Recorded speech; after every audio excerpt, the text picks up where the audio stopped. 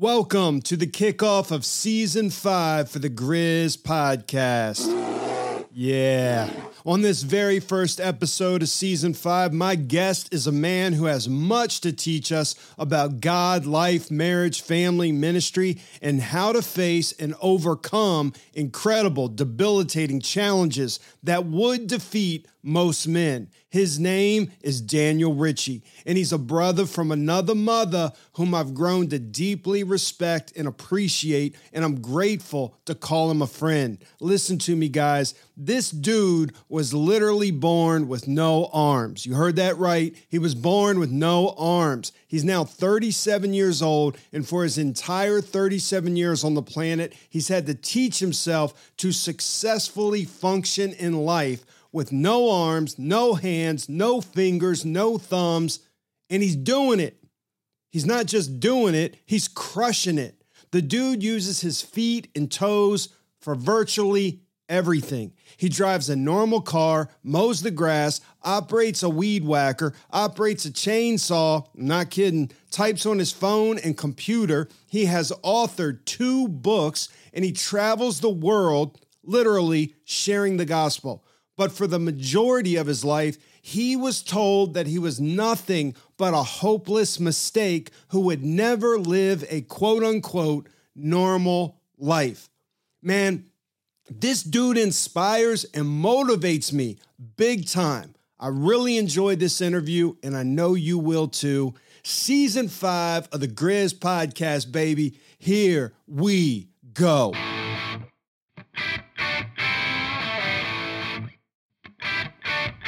Oh, yeah.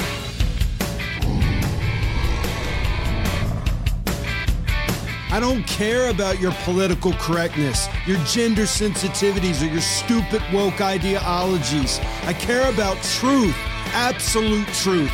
That's what matters, because that's what brings freedom. Yeah. Drop. You're listening to the Grizz Podcast, where our mission is to help boys become men and to help men become better men. It's gonna be raw, it's gonna be real, and it's gonna be relevant. Now, here's your host, Jason George.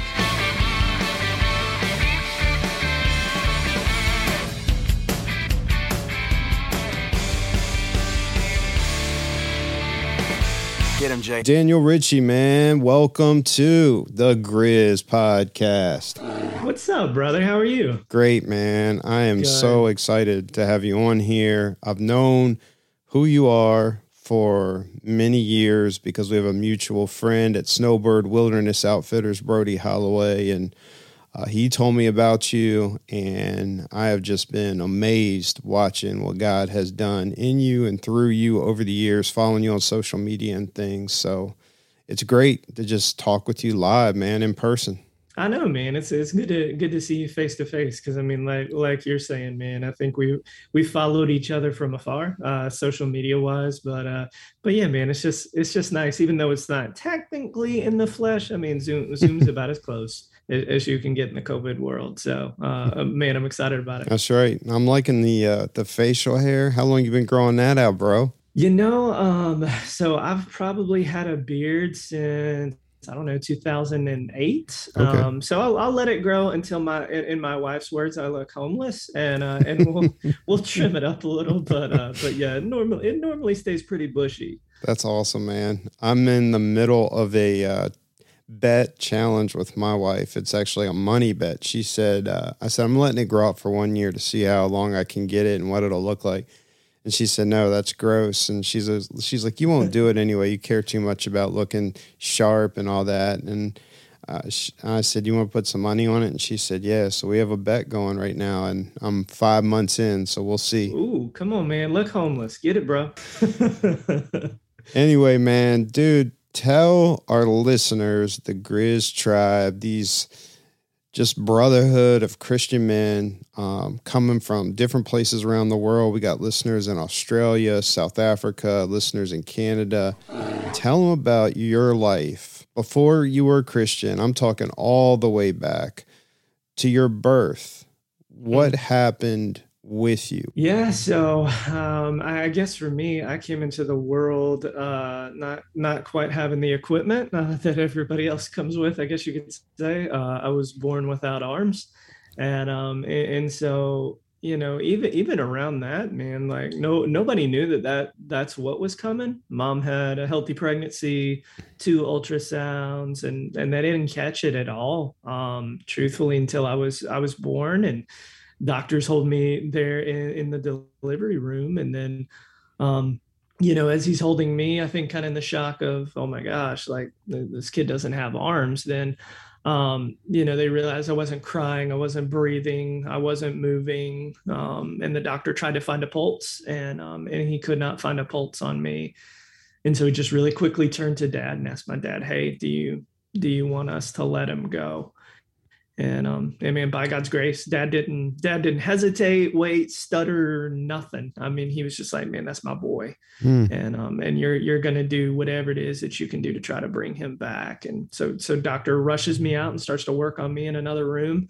And man, by God's grace, I mean, truthfully, God brought me from death to life, even in those like first few minutes I was in the world. And so I think it's neat that even though I think in the world's eyes, I was a little bit of an afterthought, I think it's cool that, man, from moment one, I think God had clearly put his stamp, just on me as a bearer of his image. Man, it sounds like that this doctor looked at you with no arms and then saw that you're not breathing. And I'm thinking, because you don't have arms, you're not breathing, that played into, well, do you want to just discard this one?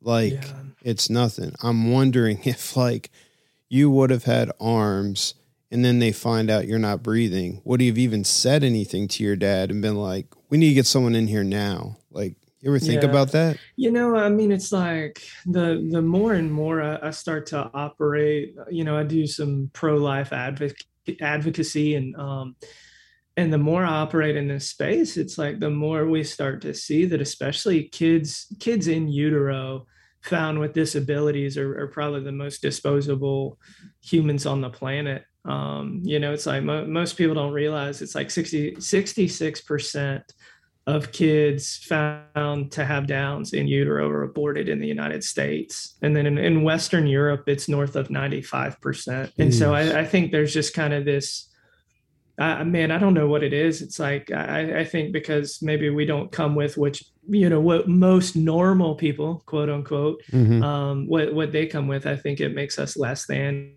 makes us disposable, makes us the picture of not the American dream. And so I think it why bother with a life that's not going to be like everybody else's, I think is, interestingly enough and sadly enough, I think it's a part of the American, I think, medical ethic in the days we live in. Let's fast forward. You start growing up, a kid without arms, childhood. I'm thinking going to elementary school, going into your teen years. Kids are cruel, man. Kids can just be brutal. Yeah. What was that like? I mean, it wasn't ideal. That's for sure. Gosh, those early days, I mean, it was a little bit of a struggle, just because it's like, I mean, man, born and raised in the mid 80s, and so no Google, no YouTube. And so it's like, I was really flying blind on how to use my feet as my hands. I didn't have an example or, somebody I could pattern my life after. And so a lot of my life was like trial and error. And so that was a struggle, just physically trying to figure out how to live in a world made for people with arms when you didn't have any. And so that was always just kind of in the background. But then too, it was like, not even just kids, man, like adults suck too. I mean, it's like there'd be times, I'd go out with my parents, we'd go out to eat, and man, it was at least a handful of times. I would say growing up, maybe 4 or 5 times, man, we were asked to leave restaurants, because I was eating with my feet. Wait a sec. Oh yeah. they asked you to leave? Mm-hmm. Yeah, because it grossed out the guests, and it was like there were complaints from other people in the restaurant, and so it was just kind of like, sir, we're going to have to ask you to leave. There wasn't Jeez. didn't seem to be much of an accommodating I don't know, air about those restaurants for sure. Yeah. So it's like, you had stuff like that. You had stuff like go to the grocery store with mom, or just go out in public, and even adults, man, the stares, when people are talking about you, even when you're a kid, you're just socially aware enough to know what's going on. And I had that happen. But then I mean, it's the ABC morning show special about bullying. It was like that was kind of my life, the stereotypical school bullies and the stories that you get with that. And so, man, you pile all that on in the formative years, and that even though I had good parents that loved the Lord, man, there was a lot of just insecurity on my part, a lot of just like identity issues, I think, around the pieces of like, am I worth it? Am I good enough? Do people love me? Bro, I felt like a big mistake. I felt like a less than, definitely going into those middle teen years for sure. Yeah, I was going to ask you if there were periods that you really struggled with the whole feeling sorry for yourself. What was me? Self-pity. I'm never going to be anything. Was that more the teen years kind of thing? Yeah. Pretty much so. From like 13 to 15, was just like, man, I was done with me.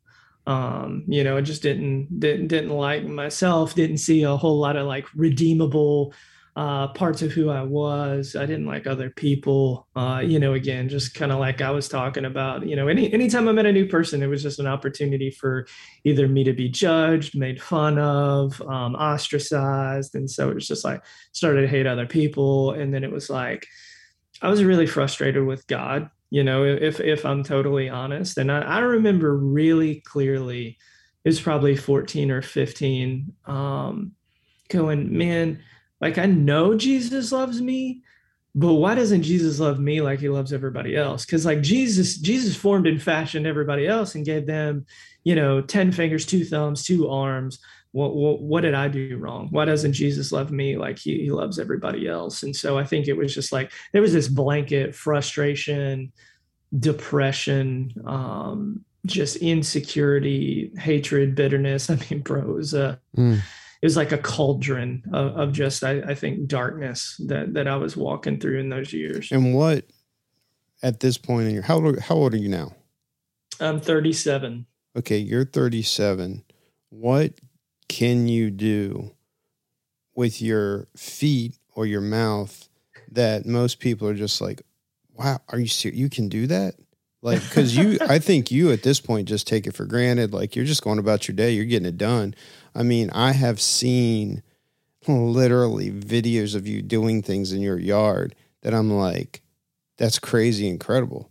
Like what you're doing, jobs, accomplishing around the house. So share a little bit with our listeners. Yeah, man. I mean, I think, it's probably best to tell the listeners like what I can't do, pretty much. So like basketball, baseball, and arm wrestling, that's the list right there. I think, you can drive. Yeah. I mean, whatever you guys do with your hands, I do with my feet. So it's like, the menial stuff, like, writing, typing on my cell phone, typing on a computer, stuff like that. But, I drive a normal car. Like I travel a lot for a living. And so, I'll just pop into an airport, get a stock rental car, go on my way.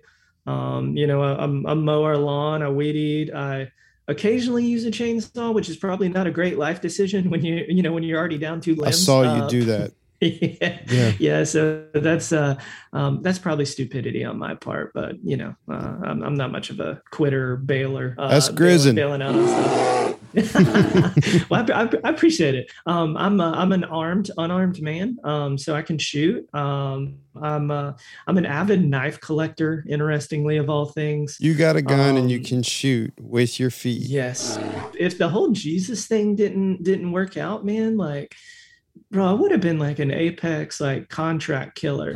It's like, bro, I mean, yeah, I'm Yeah. just Because people would be yeah. like, dude, no threat right there. And you would have been Oh, like, 100%. And then suddenly they're in a bag and they don't understand why. You yeah, know, I miss my calling as Jason Bourne. That's for sure. that's right, man. No, that's amazing, dude. Hey guys, I wanted to take a quick break from the show to tell you about Covenant Eyes, the best in internet accountability. I'm not just saying that. I've been using Covenant Eyes for like 15 years. Dude, it helps. It helps me with my personal purity. Right now, I've got my MacBook Pro in front of me, and at the top of the screen with all these icons of, different apps that I have open. One of them is this little eyeball icon that's staring at me. That's a good thing. That's letting me know you're being monitored, Jason. You can go wherever you want online. I can go anywhere, all right? And click on whatever I want. But I'm being monitored. And at the end of the week, there's going to be an email that's sent to two of my good friends that has a detailed report. Here's where Jason went online, and here's how long he was there. Everything he clicked on. Guys, I got it on my computer and on my phone. That's a good thing because it allows me to avoid secrecy, darkness, where honestly addictions develop, where it goes from being like, oops, I fell into, oops, I keep falling and no one ever knows. And it begins to just really destroy you, your inner man, your relationships, your ministry, on and on. There's so much tempting junk coming at us online. There's so much tempting junk coming at your kids and your teens online. Guys, if you're tired of falling to pornography and you're motivated to step up and man up in this important area of your life, and if you're motivated to step up and man up as a protector of your kids and your teens, then listen, go to covenanteyes.com, sign up. Open either a personal account for you or you can open a family account so that you can have multiple users with their own usernames. You could set all that up, covenanteyes.com, sign up, and at checkout, use the promo code GRIZZIN, GRIZZIN, GRIZZIN, and they're going to give you the first 30 days completely free, just to try it out.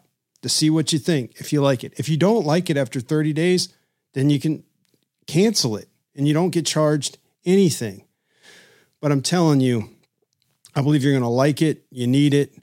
It's good for you. It's good for your family. And there's just been many times where it has prevented me from going somewhere I shouldn't go because we all get tempted. It's how it is, man.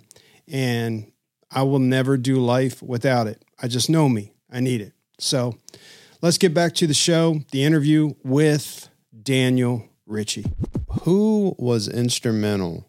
Like I see you where you are now and what you're doing, how God's using you, but who was instrumental in actually leading you to Christ? Salvation.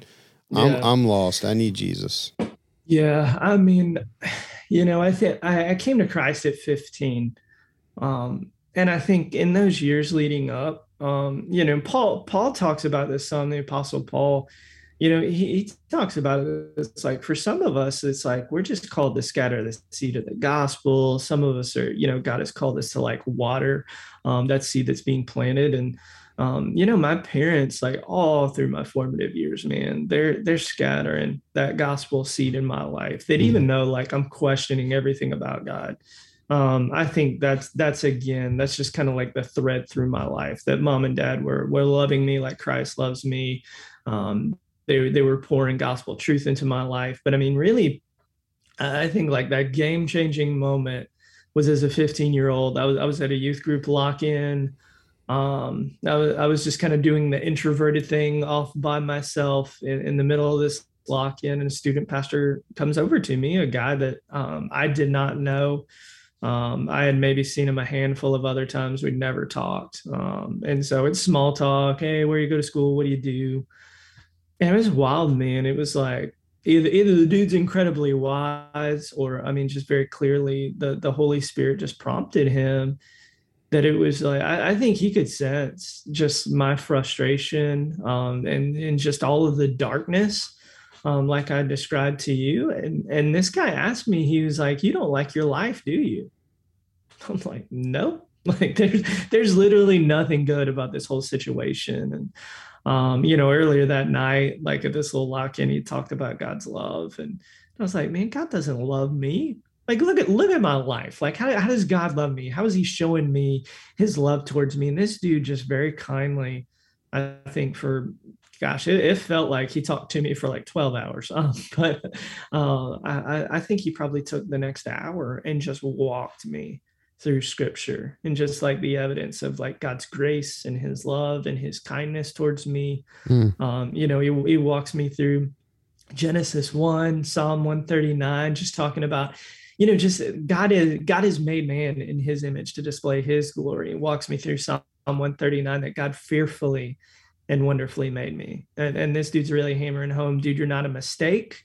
You're not a genetic mutation in terms of producing this whole armless thing. Like, God very clearly and carefully made you without arms for a purpose, to be used in God's kingdom, to be used to point people to a hope that's a whole lot bigger than you. And then this guy starts walking me through the gospel. He says, "Listen, you question everything about God's love for you, but he sends his best. He sends his one and only son to live the perfect life you couldn't live, to die the death that you should die. God raises him to life to show his power over both sin and death, and to all who trust in him, he adopts them into the family of God, and then he sends them out on the mission of God." And this dude, I think, laying out God's love in the terms of the gospel, and not on my terms, not from my perspective, but from his like grand gospel plan. Man, that was it. That was a moment right there to see that, no, God really does love me, and I've ignored it for at that point for all 15 years of my life. And that was the night I trusted and rested in Jesus as my everything. Man, I love it. There's two thoughts that kind of come to mind. I love what you said about the gospel. There's people that are planting, there's some that are watering, and then there's some that get to say, "Hey, I'm coming in, I'm reaping the harvest right here. Daniel Ritchie's coming to Christ tonight." So we never want to underestimate that. And I know a lot of times when I don't see the immediate harvest, why didn't that person didn't pray the prayer, that person didn't raise the hand, whatever. You don't even know what's going on inside, what is being laid for the future. And just the other thing that comes to mind with you is this youth pastor. It's a lock-in. I was a youth pastor 15 years. I know how lock-ins go. I know you're just trying to like keep a bunch of plates spinning. And he stops in the middle of this lock-in, and he intentionally is like, "I'm going over here. I'm going for it with this young man, and I'm going to try to minister to him. May not go well, but it may." And just to realize that he didn't miss that moment. And I remember there were definitely events that I missed opportunity. There's a ton of kids that showed up, and I'm just trying to keep the program going. And yet there is a kid that's off in the corner, probably more than one. And I'm like, dude, am I so busy keeping the bus rolling that I miss the people on the bus? So, man, I just really think that's awesome that he didn't in that moment with you. Then you come to Christ, and are there a few people that you would say these people were really instrumental in discipling you, making you into a man of God, into just spiritual formation and understanding scripture and that kind of thing? Yeah, man. I mean, stereotypical Southern Baptist church is the church I got saved in. And so, it's that next Sunday, you gotta walk the aisle and, normal people, it's like you're shaking everybody's hand, but there's no handshake on my part. And so it's a lot of like awkward conversations. And man, toward the end, this guy who I bet you at the time he was like late 30s, early 40s. He comes up to me and he's like, "Hey man, is anybody discipling you?" It's like, I Mhm. mean, I grew up around the church, but I'm like, bro, what's that? Mm. And he's like, all right, meet me at this little country restaurant. He wanted me to meet him Saturday morning, like 7:30 in the morning. I was like, all right. And man, it was like clockwork every Saturday for I bet you a year and a half. Met with this man, and I mean, bro, we talked about everything. I mean, just talked about life, talked about the Lord, studied through Scripture. Man, we studied stuff like apologists, like Alvin Plantinga. We studied through Bonhoeffer together. I mean, it's just like this dude just. I mean, you want to talk about backing up the dump truck, just like dumping. I mean, everything he knew Mm. onto me, and man, it was wild. Toward the end of that season, at this point I'm a 16-year-old, and this dude is like, bro, I think God's calling you into ministry. I'm like, bro, Mm.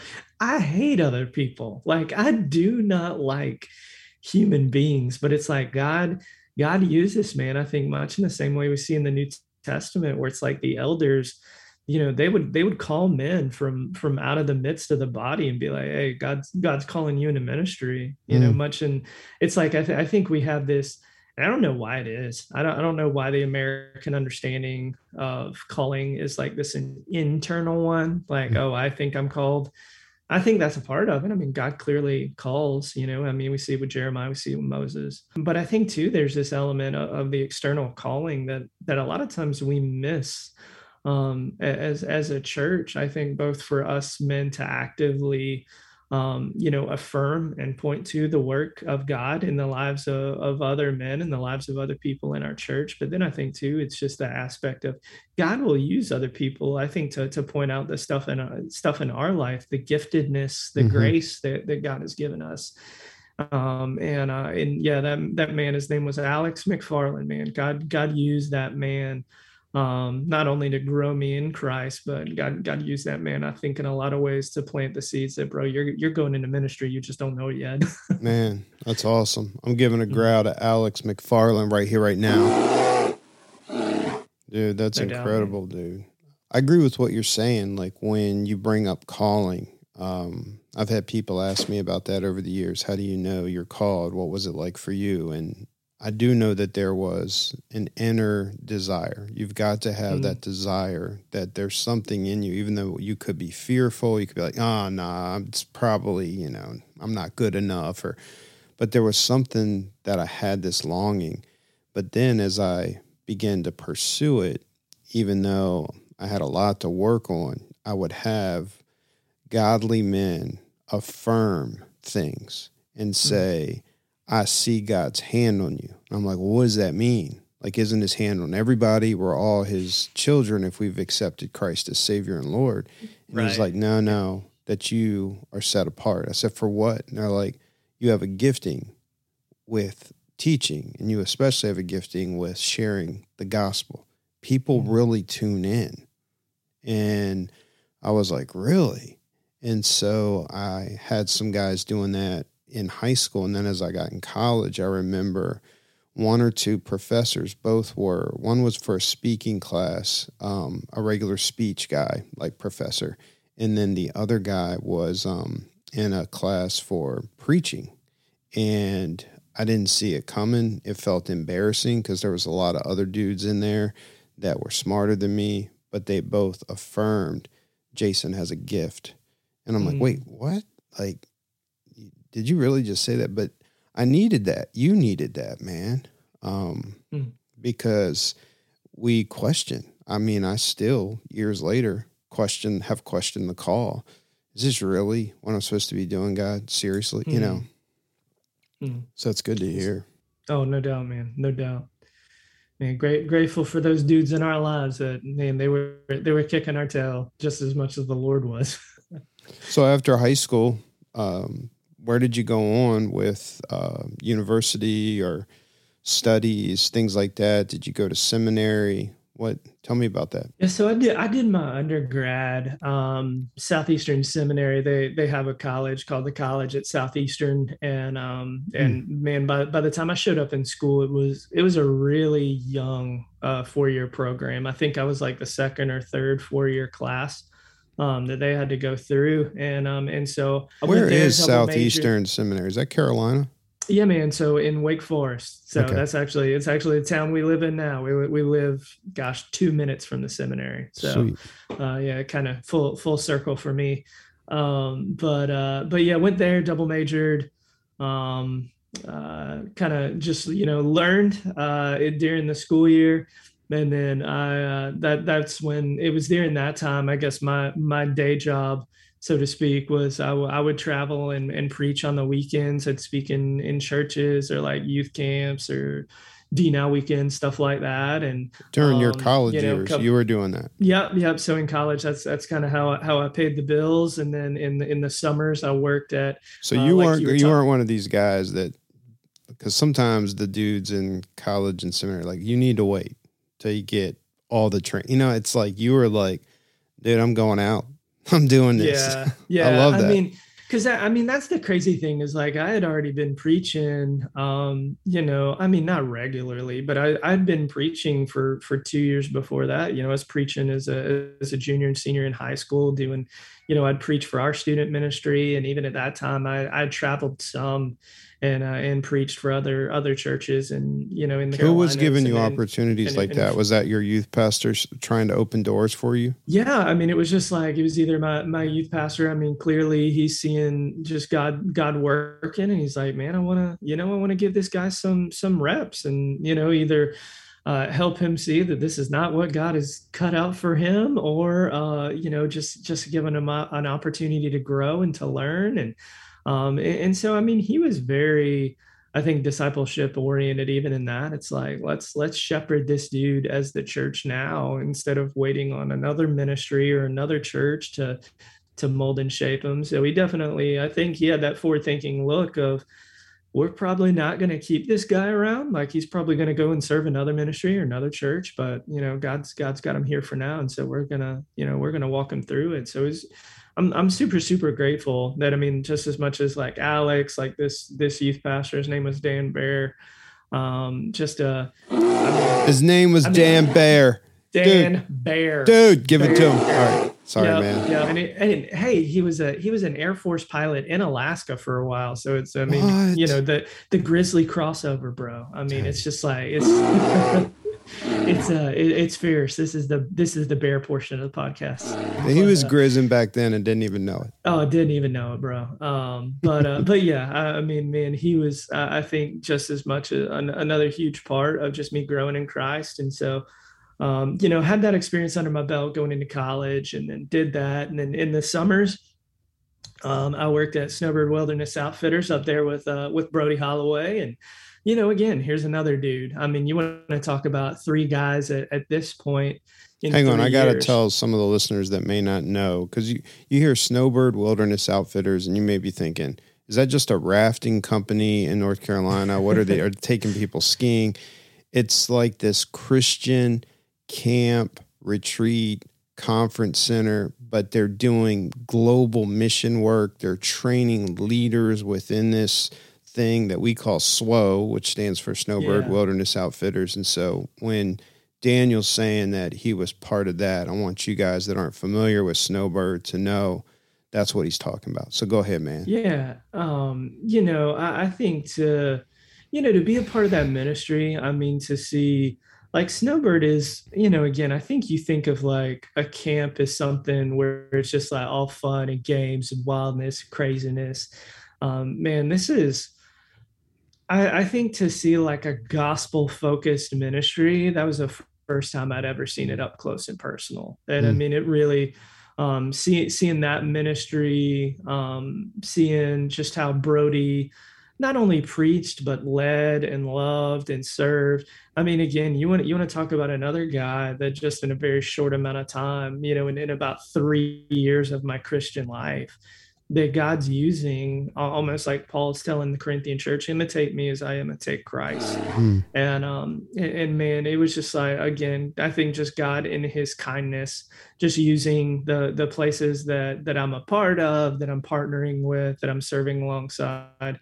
Man, God just using that time to just grow me and mold me, I think in so many ways that, I don't think I realized at the time, but I think I can clearly see now, almost 20 years after the fact. Mm. It's such a great place there, man. Like I was part of a Christian camp ministry family for about 3 years of my life during college. And it's the same kind of thing that I see and feel when I'm at Snowbird. Like it's hard to explain. It's so different than what we typically get from quote unquote church. Right. A lot of times what I see happening in the communities of these really gospel-centered Christian camps is I'm like, there's more church, like Acts, Book of Acts church, New Testament, first century going on here than I see in churches that are just like, hey, just can you make our 9 o'clock and 11 o'clock, and then we'll see you next week. And especially today in 2021, a lot of people it's so easy just to be like, well, I'm going to catch it online. But yet you've got people living together on mission together. And at the same time, they're not only trying to reach those that come into the camp or the retreat for the weekend or the week or whatever, but it's also like, while we're here, our leadership is also going to help you who are serving be working out your junk. And we're going to flush a lot of things out because camp ministry is going to freaking reveal a lot of things about you. And man, I started flushing stuff out that I didn't ever want to talk about, that I had some of the leaders privately meeting with me. Hey, we need to talk about the abuse you went through. And I'm like, what's this got to do with me helping these teenagers, blah, blah, blah. It's got a lot to do with it. We've got to help you get healthier. Yeah. So yeah, that's good. You know what I'm saying, man. Yeah. Oh, for sure. For sure. I mean, it's that community aspect. It's like, I think you can show up to church and you can sit underneath the teaching of the gospel. But I think it's like when we get in that community, whether it's like community groups in our church or just a group of guys that we're regularly in each other's lives, I think that's where you get the gospel applied, beyond just like, oh, let me consume it. It's like, all right, how do I live that out? Like very, very intensely and intimately and practically. Again, I think like you're saying, man, that was kind of the first time where it was like, like I don't just hang out with Jesus on Sundays. Like the gospel and what God's calling me to applies to every single square inch of my life. Like that was kind of that was an aha moment for me. I think just as much as it was for you, like you were saying. Yeah, I mean, you're living together with these other believers, and if you're really good, you can front and hide for a while, but they're going to see you. The good, the bad, the ugly. When kids or teens or another staff person is pressing you and, squeezing you, they're going to see what comes out. And I was at a place that was really, they were good with grace, where it's like, we see it and we're going to call it out, but there's grace. We want to help you with it.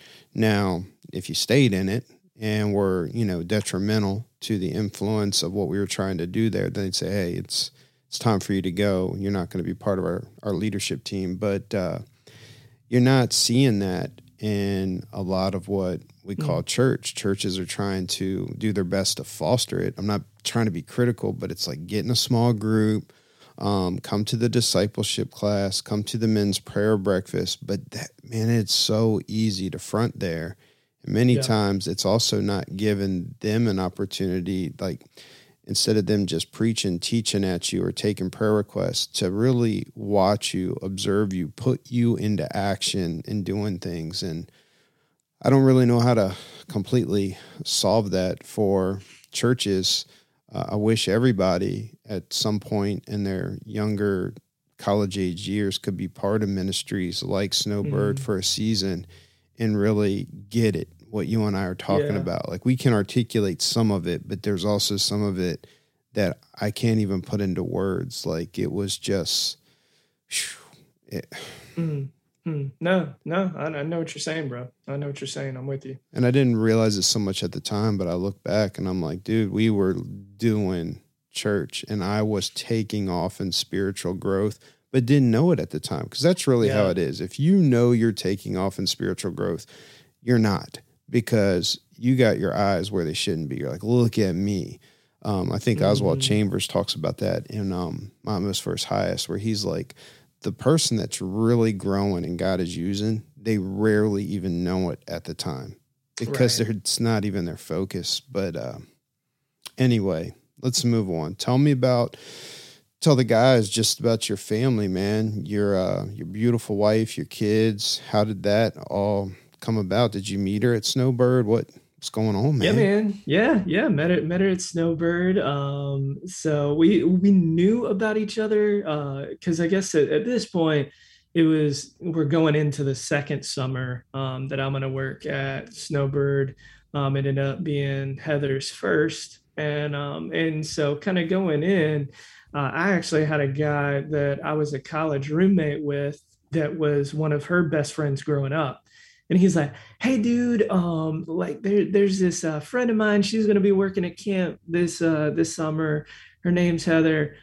I think you guys got a lot in common. And I was like, all right. I'll say hi to her when I get up there. And, it's like we show up for staff training. And I mean, literally, it was like that was it. Like we showed up, we said hi. And man, it wasn't like love at first sight. It wasn't fireworks. It wasn't nothing. It was just kind of like, it was dead on arrival, bro. And and so it's like, I don't know if it was like God's kindness, but it was just like we got to know each other through the summer. And like at Snowbird, the way it works, there's about 100 or so summer staff. And Snowbird will assign summer staff to each like church group that brings a group in. And so there were a few times each year, like I'd be assigned to a church's group of guys. She'd be assigned to the same church's group of girls. And so it's like, we're working directly together, in some ways. And so I get to know this girl. I'm like, man, she's pretty dope. Like, I like her. And, but I mean, bro, that was it. And then it was summer ends. And I go back to Wake Forest, North Carolina, and she's a Raleigh hometown girl, and so Raleigh and Wake Forest are like, bro, 10 minutes apart, not far at all. And so, but she was going to college in the mountains of North Carolina.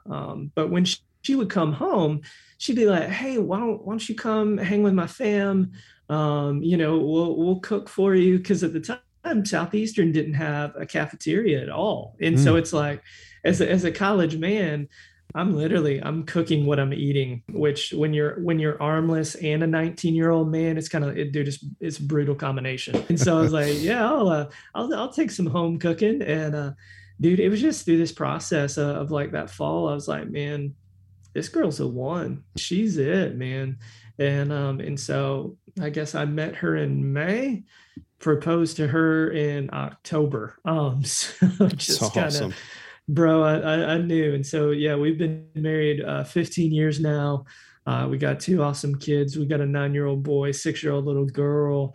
Man, it's fun, brother. It's, it's cool, especially looking back now. I mean, it's like to be 37, but to be married 15 years, man, it's like, I don't know. It's Heather and I, we've grown up together in a lot of ways. We were talking the other night, and it's like it's almost like we've been married to like different people, it just in terms of like who I was at 22 and who I was at 30 and who I am at 37. It's just been so wildly different, but I'm so glad that it's like I've had a best friend and a companion in the midst of all of that, to grow in Christ with, to grow in ministry with, to just grow as people and as a couple. Man, it's been a fun journey.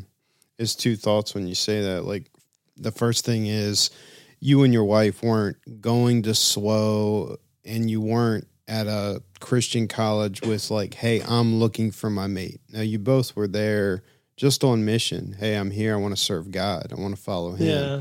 In the process, like, yeah, you're open. You know, if something's there. And so I just see sometimes Christian young people that's their main focus, man, is to find that one. And I'm like, man, don't make that your main focus. Get on mission. Go after God. Go after his calling on your life. And in the process, let's see what God does, who God brings, that kind of thing. Because honestly, that's who I'm looking for, is somebody that, like, apart from me, they got a purpose. They're going after things for their life. I wasn't interested. I went to Liberty University. There were chicks there, hands down. The only reason they came there, man, is like, I got to find my husband. And they wanted to go to the biggest Christian university in the world because they're like, that's some good picking. And I'm like, man, I can smell you a mile away. Like, that's, and then the other thing I was thinking with you and your wife, I know what it was. It was when you said, you're not the same person that you were like at 22. And a lot of people don't get that, but you guys that are younger, you will get that. Like, my wife and I have changed. We've evolved. We've transformed, however you want to word it. She's not the same. Even much of her personality, she has come into her own. She knows who she is. She knows how to be assertive. She's a business owner in a man's business world. And what may have intimidated her at one time, she won't let it. She'll call them right back out. Just, nope, you're not going to talk to me like that. And, you know, she does auditing for big manufacturers, and she's like, the numbers don't lie.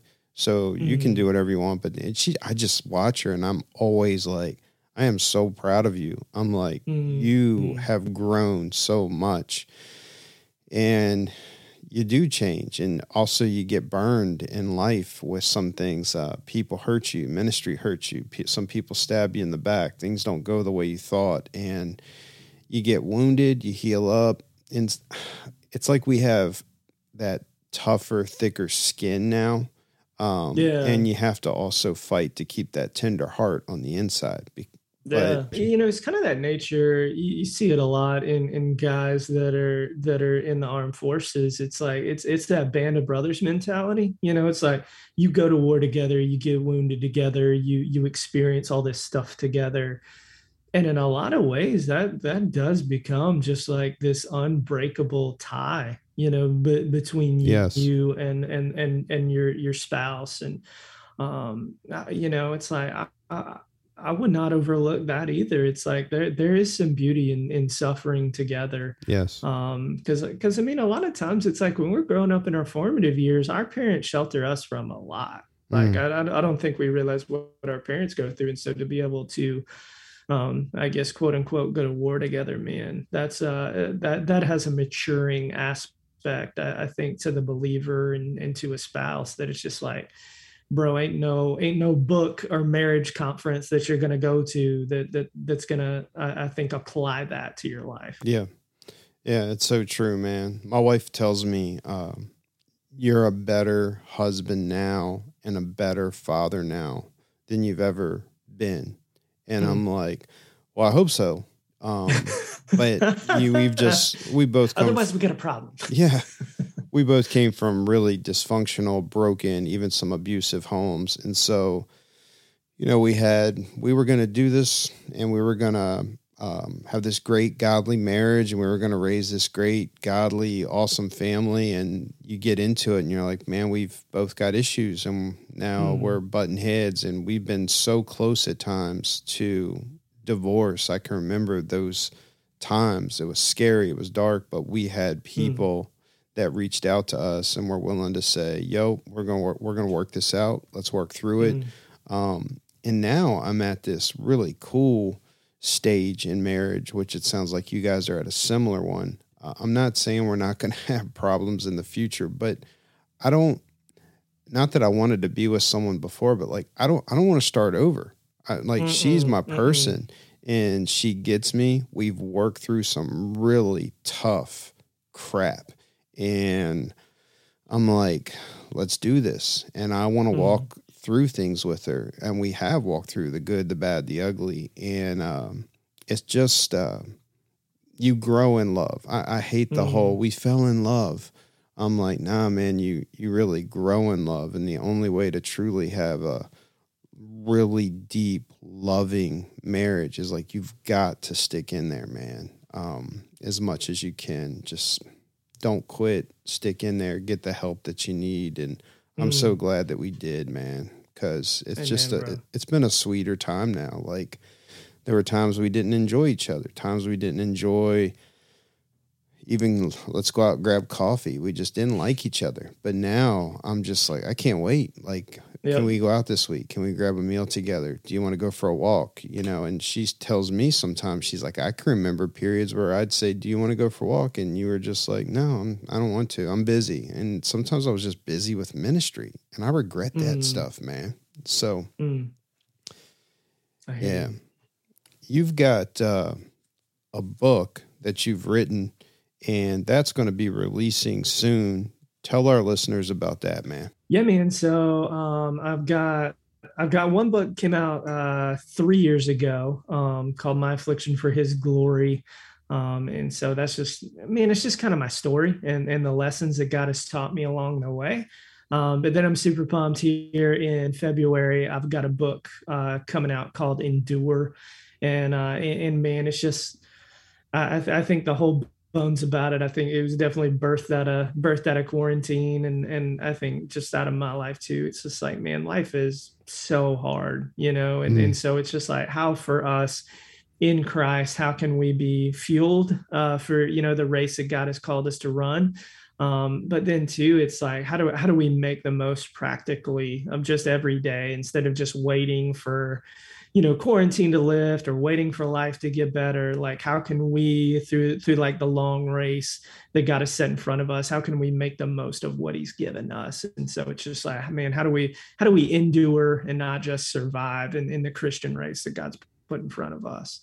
So yeah, man, excited for that one to get out there and into people's hands here in just a couple months. Cool. So it's called Endure. It'll be available in February. Yeah, man. Yep. Be available on Amazon and Barnes and Noble, and I think a bunch of different like book distributors where a lot of people would get their books. Can guys pre-order? Yeah, man. Yeah, you can pre-order it right now on Amazon. All right, I will put a link to that in the show notes for sure. And also, if guys wanted to connect with you on social media or something, and actually, put your voice to a face and see who you are and follow you, man, like how can they do that? Yeah, man, you can hit me up on Twitter, just at Daniel Ritchie. If you're an Instagrammer, at Daniel P. Ritchie, because somebody already stole my name, jerks. That ain't right, dude. And then if you're not a social media person, I've got a blog and a website at danielritchie.com. So you got options. Okay. But yeah, I'd love to hear from y'all. For all the listeners, if you actually take your device and you look in the show notes, I'll have links to all of that, so you can link there, man. Make sure you connect with Daniel Ritchie, follow him and his ministry, and you'll be better off for doing that.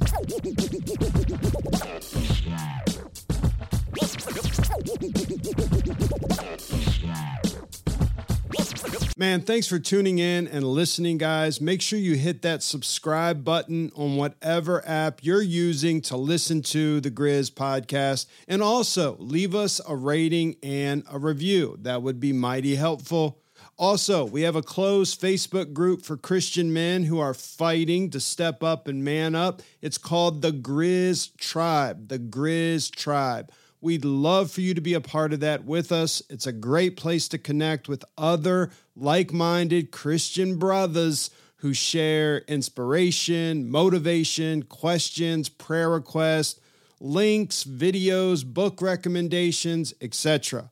Also, every Friday morning on that closed Facebook group called the Grizz Tribe, we drop a 5-minute devotional video called Friday Fuel.